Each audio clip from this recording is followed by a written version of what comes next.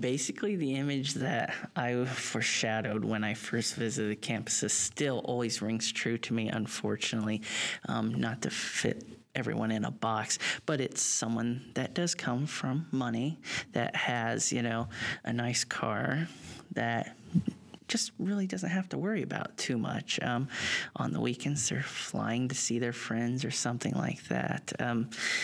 Now, I know that not to be totally true because I have met so many in my role, but the reason I got this perception is because I park my little Toyota Corolla next to a Maserati or a Lambo or a Porsche, and I do feel the inadequacies. So it does reinforce that stereotype that is known here at USD. But there's plenty of us that are not in that role.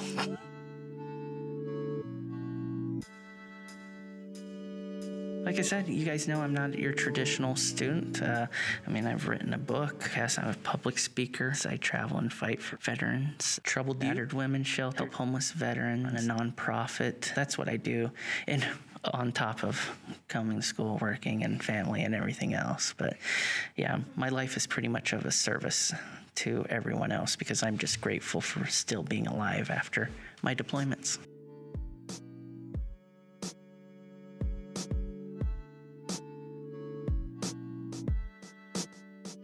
2 years ago, I came to class the very first day. I was in Dr. Pace's class, and I was so excited to start a brand new semester. I'd met all my professors, everything, and I went home that night, and I was sweeping the floor.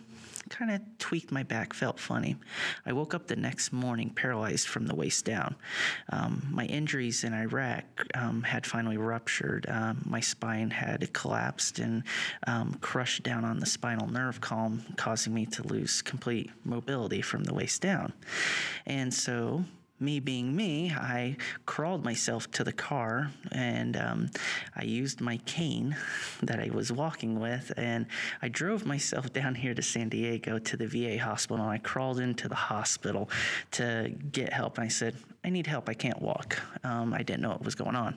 And so they immediately took me back. They found that my spine had fractured in 7 different places. The vertebrae and the disc had exploded. And from that point on, I was like, wow, this is serious, It's like, am I ever going to be able to walk again? They said, oh, yeah, we're just going to have back surgery. I immediately notified the student disability section here at USD. Within 20 minutes, I had the university president calling my wife, asking if everything was okay. I had all the professors saying, we're here for you, whatever you need. It was just, every center was on it. Here I am laying in a hospital bed, paralyzed, This is not how I envision my semester going at all, especially being a veteran student that, you're kind of held to a different level in almost some sense. And so from that point on, I knew USD had my back. I came back after 3 weeks, relearning to walk again and everything else. And I tried to come back for a week, and it was just too unbearable. I couldn't sit in a sitting position. So Dr. Pace and all the professors, they said, just do what you can. Here's the homework assignments. I literally was allowed to do my homework at kind of my own pace, but I still was able to catch up by the end of the semester.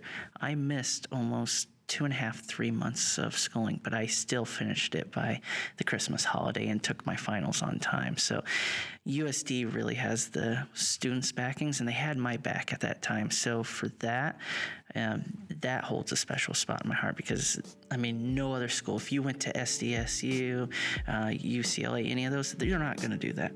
Here they care, it's a big family. So yeah, I was really happy about that.